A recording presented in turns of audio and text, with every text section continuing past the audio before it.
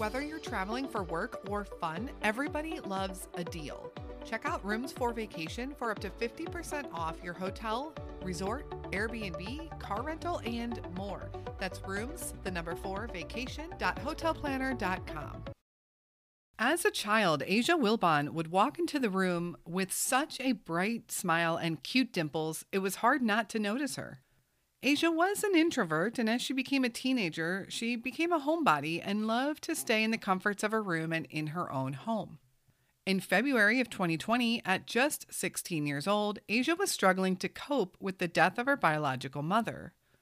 Asia had moved from her home in North Carolina to live with her father in Kent, Washington. Asia left her house on the evening of February 12, 2020. Her family believed that she had just wanted to go out for a walk and clear her head. The next morning, her father and stepmom left for work as usual. They believed Asia had headed off to school. When they returned home from work that day, Asia was nowhere to be found. They would report her missing right away.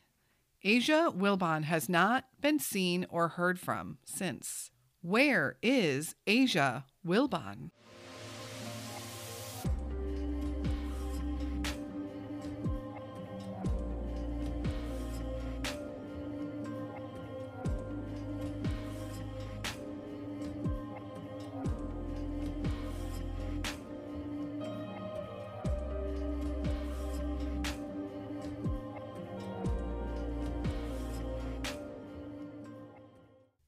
Chances of bringing her home safely. I just want Asia to know if she's watching, we love you and we miss you and we just want you to come home. Very happy to keep her story going. That is not forgotten.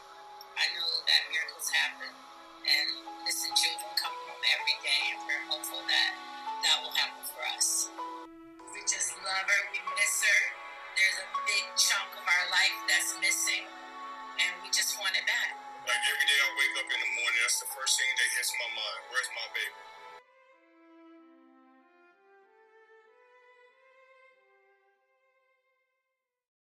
Hello, and welcome back to the Where Are They podcast. Our goal here, of course, is to spread awareness of unsolved missing persons cases, to give a voice to those that don't have one. I want to thank each and every one of you who supports the show and helps get these stories out to the world. Just by supporting the show, listening, commenting, subscribing, giving the episode a thumbs up, and just following along with us on our social media pages, we're able to reach a wider audience. Even if you're not big on social media, that's okay. Just being here and listening really helps these cases get out there. We've seen in the last few weeks a missing persons case take the world by storm, and while I recognize some people are questioning why that case has received so much attention and yet others sit virtually unknown, I think any missing persons case getting exposure can only be a good thing. We are in a different age of media where news doesn't come to us solely from news publications and news channels. Each and every person who has social media has the ability to spread news. The recent case of Gabby Petito went viral because of the amount of people sharing it on social media. The news stations were forced to pick it up because it captured public interest so greatly. That can happen with any case. You can make it happen with any missing persons case out there. If you are working to spread awareness on a missing persons case, don't give up. Keep sharing, keep talking about it. Don't wait for mainstream media channels to pick it up. You can make a difference. And with all of that being said, I do want to give a heads up that our October Charity of the Month will be the MMIW, the Missing and Murdered Indigenous Women of America. With all of this talk of which cases get more exposure than others, there is a seriously underreported group of women that are missing in our country. And the MMIW organization works to help overcome that. Proceeds from Patreon memberships and merch sales will be donated to that charity through the month of October. And stay tuned on our social media as I will share more information about them and their cause. Also, if you have any case suggestions for us, please send me a DM on Instagram or an email to canwefindthem@gmail.com. And I do want to give a quick shout out to this week's featured partner, Hunt-A-Killer.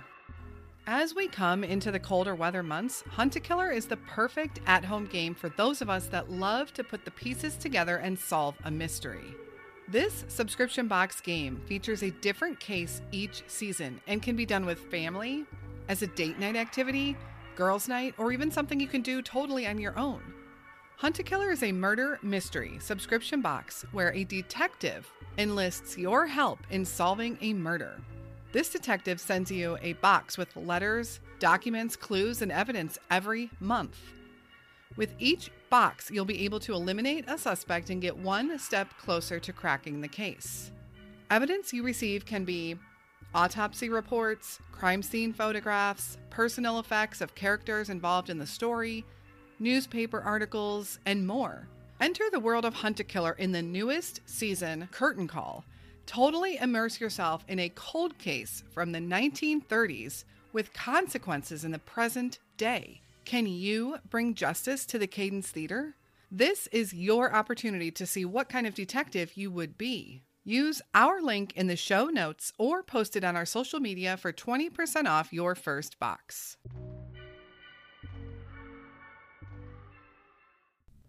The disappearance of 16-year-old Asia Wilbon is as baffling as any that I've talked about.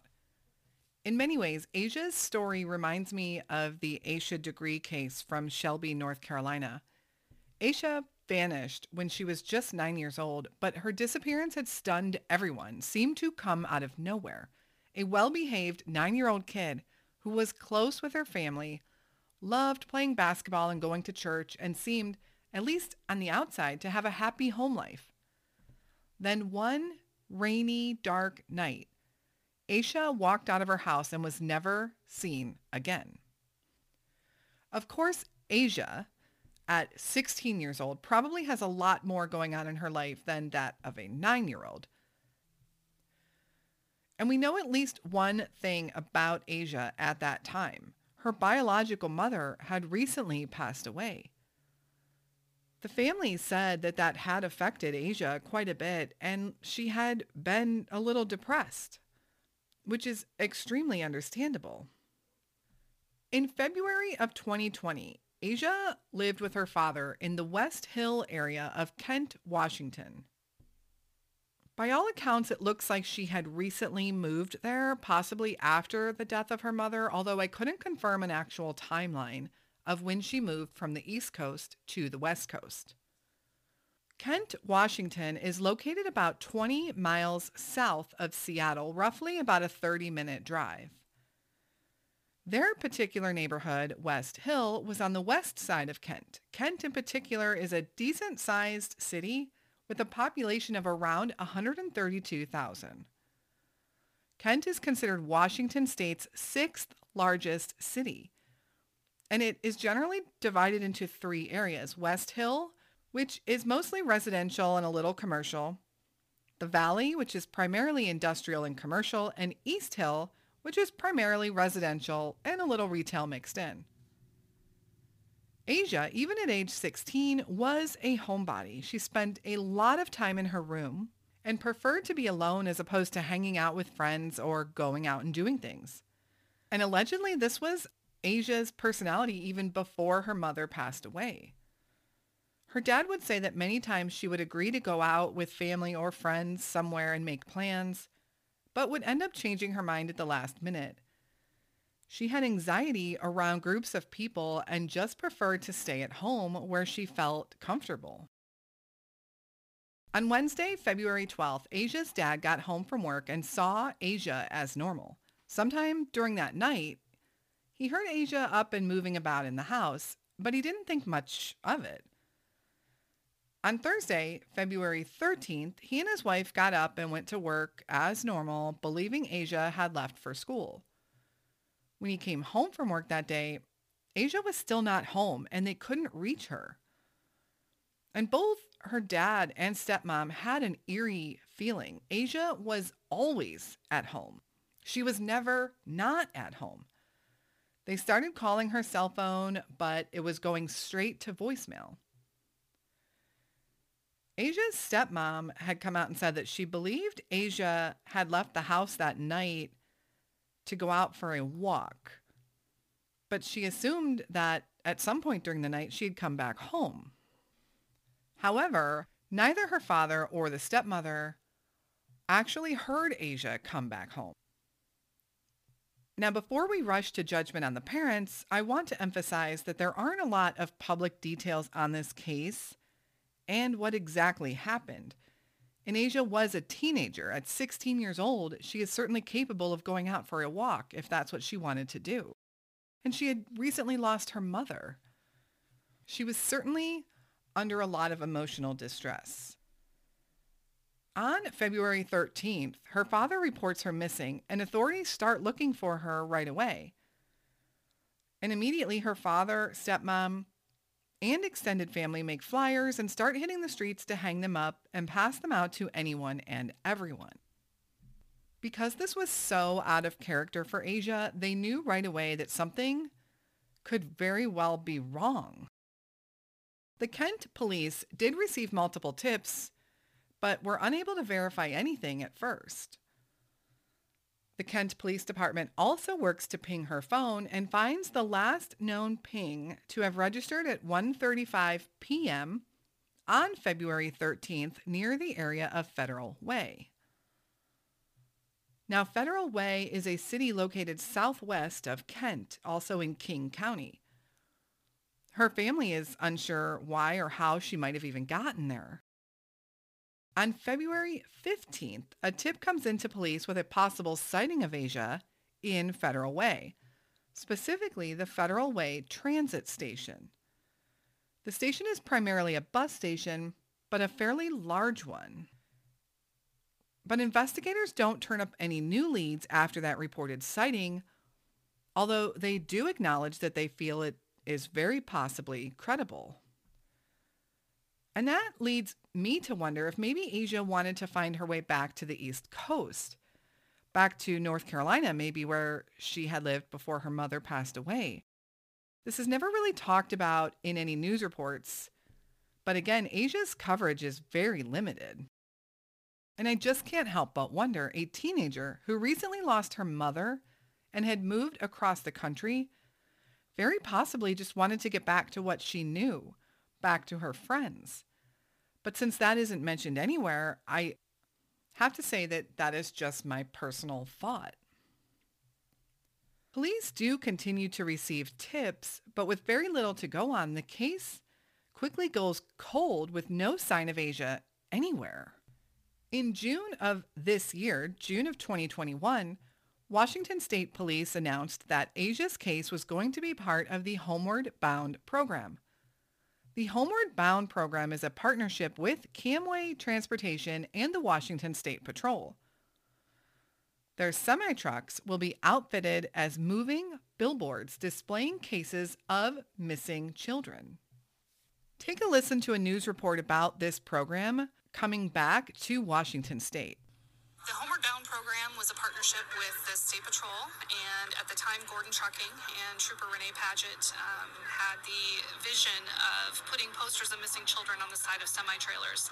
At one point in time, there were 26 kids in the program with Gordon Trucking, and now with Camway, we're really excited to start the program back up again, and especially honor Renee's vision and keep these children out there in the public's eye. And so we're grateful for Camway for starting the program back up again. It really aligns with what we want to do. I mean, I think if we can help find any of these children, it's too good of a cause not to be involved in. I don't know, it's just a really interesting way that this whole program has come back to fruition, where it was spearheaded by Renee Paget, and she led this all the way through to be able to represent Officer Paget and Tika, and all of that is just really, I mean, I don't know, that's really what you work for. It's like a vision coming together, you know, and when we saw them pull in, it was like, wow, oh my gosh, this is reality. It's actually happening. And look how amazing that trailer looks, and look how amazing Renee's picture looks, and we're getting this out there, and it's actually happening. I absolutely love this program and what they are doing for missing children. I'm going to read a little bit here from the Camway Transportation webpage about the Homeward Bound program. Homeward Bound is a Washington State Patrol push to raise public awareness about missing children and bring light to their cases. We share a common goal of bringing renewed hope to their families. Homeward Bound began in 2005 with late Trooper Renee Paget. Gordon Trucking unveiled the first trailer in 2006. Unfortunately, Gordon Trucking was bought out in 2013 and Trooper Paget passed away in 2018 after a 6-year battle with multiple myeloma, a rare cancer of the white blood cells. This brought a halt to the program. Fast forward to January 2019. After our team member Lori Glavin sought out approval from her supervisors and contacted the WSP, we unveiled the first set of 2 trailers featuring missing person Tika Lewis. We have since unveiled 4 more trailers featuring missing persons Misty Copsey and Alyssa McLemore. By the end of 2019, we will have a total of 11 trailers on the road featuring 5 missing persons. I actually don't know why more trucking companies don't partner up with states to do this.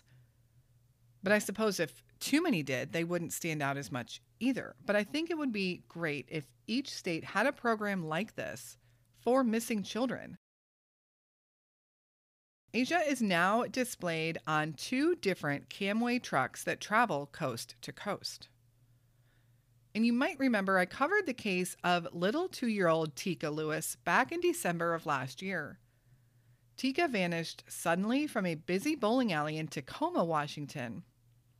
And that case really sticks with me to this day. What really baffles me is how that case hasn't been covered more in the media. She was just 2 years old, and her disappearance was very suspicious.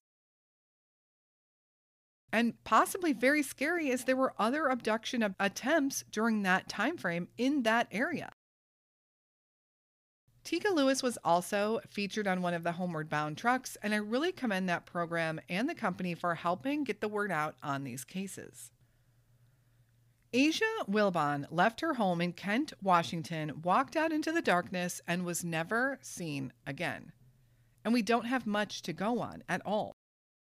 Besides her family and her aunt, we haven't heard from any other friends or even friends and family that knew her during her time on the East Coast. Because of that, we don't know a whole lot about her personal life. We've only learned that Asia was a girl who preferred staying home to going out with friends.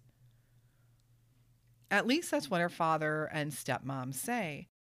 But I do wonder if she acted that way more so because she was maybe depressed over the loss of her mother. I wonder if she was also that way when she lived with her mother. No one has really come out to say. And regardless, there still isn't much to go on. So what kind of theories do we have in this case? Theory number 1. Asia ran away back to North Carolina. Maybe there was something going on in Washington and she felt she wasn't fitting in. Maybe she missed her friends and her old home. At the time of her disappearance, she was 16. That can be a tough age to acclimate to a new area, new friends, new school. Perhaps Asia just wanted to go back to where she knew. I do have questions on this, however, such as, if this is the case, why has Asia not been spotted since? Why has she not come forward almost 20 months later? And that leads me to theory number 2. Could Asia have run away hoping to get back to the East Coast, but something happened to her along the way? Was there foul play involved? I think it's possible. But what are the chances she just happens to run into a killer or an abductor or something else? I mean, it does happen. And Asia could have been seen as a target. It seemed she didn't take any belongings and didn't have much, if any, cash on her. Theory number 3, was there someone in Asia's life that we, the public, aren't aware of? Such as maybe she did have some Washington friends that were involved in some bad stuff.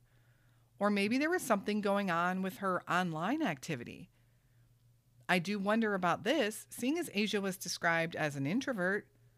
Did she have communications with someone else or someone's during all that time she would hole up in her bedroom? Makes me wonder if they searched her internet activity on any devices in the home.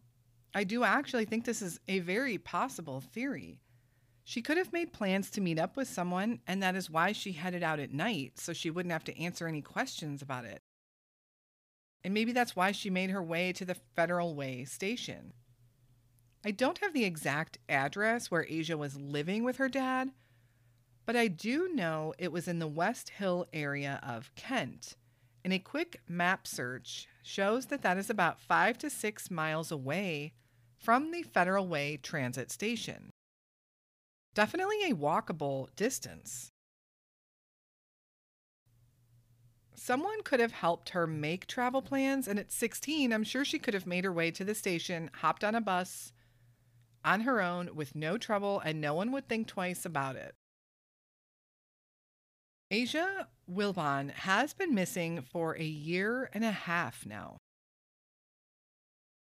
Asia is described as a black female, 5 foot 2 inches tall, and weighing about 135 pounds when she disappeared last year. If you know anything about the whereabouts of Asia or have any information at all regarding her case, please contact the Kent Police Tip Line at 253-856-5808. Kent case number 20-2105. Thank you so much for listening to Asia's story. And of course, a huge thank you for being a supporter of the show and helping get the word out. Please share Asia's story any way that you can. If you have any case suggestions for us, please send me an email at canwefindthem@gmail.com. And also a thank you to this episode's featured partner, Hunt-A-Killer. Hunt-A-Killer is the perfect at-home activity for those that love a mystery and love to play detective. I will put a link to Hunt-A-Killer's website in our show notes if you're interested in learning more about them and getting 20% off your first box. Remember, supporting our featured partners helps support the show. Thank you so much to Hunt-A-Killer for being a featured partner this week. Please share Asia's story any way that you can. If you are interested in joining our online detective group, please check it out at patreon.com/wherearetheypodcast. Membership begins at $3 a month and proceeds benefit our charity partners. MMIW, Missing and Murdered Indigenous Women, will be our featured charity in October. Make sure you are following us on Instagram. We share missing persons posters, flyers, and updates daily. You can find us at the Where Are They podcast. We'll be back again next week, hopefully back on a regular schedule. And until then, stay safe and hug your loved ones.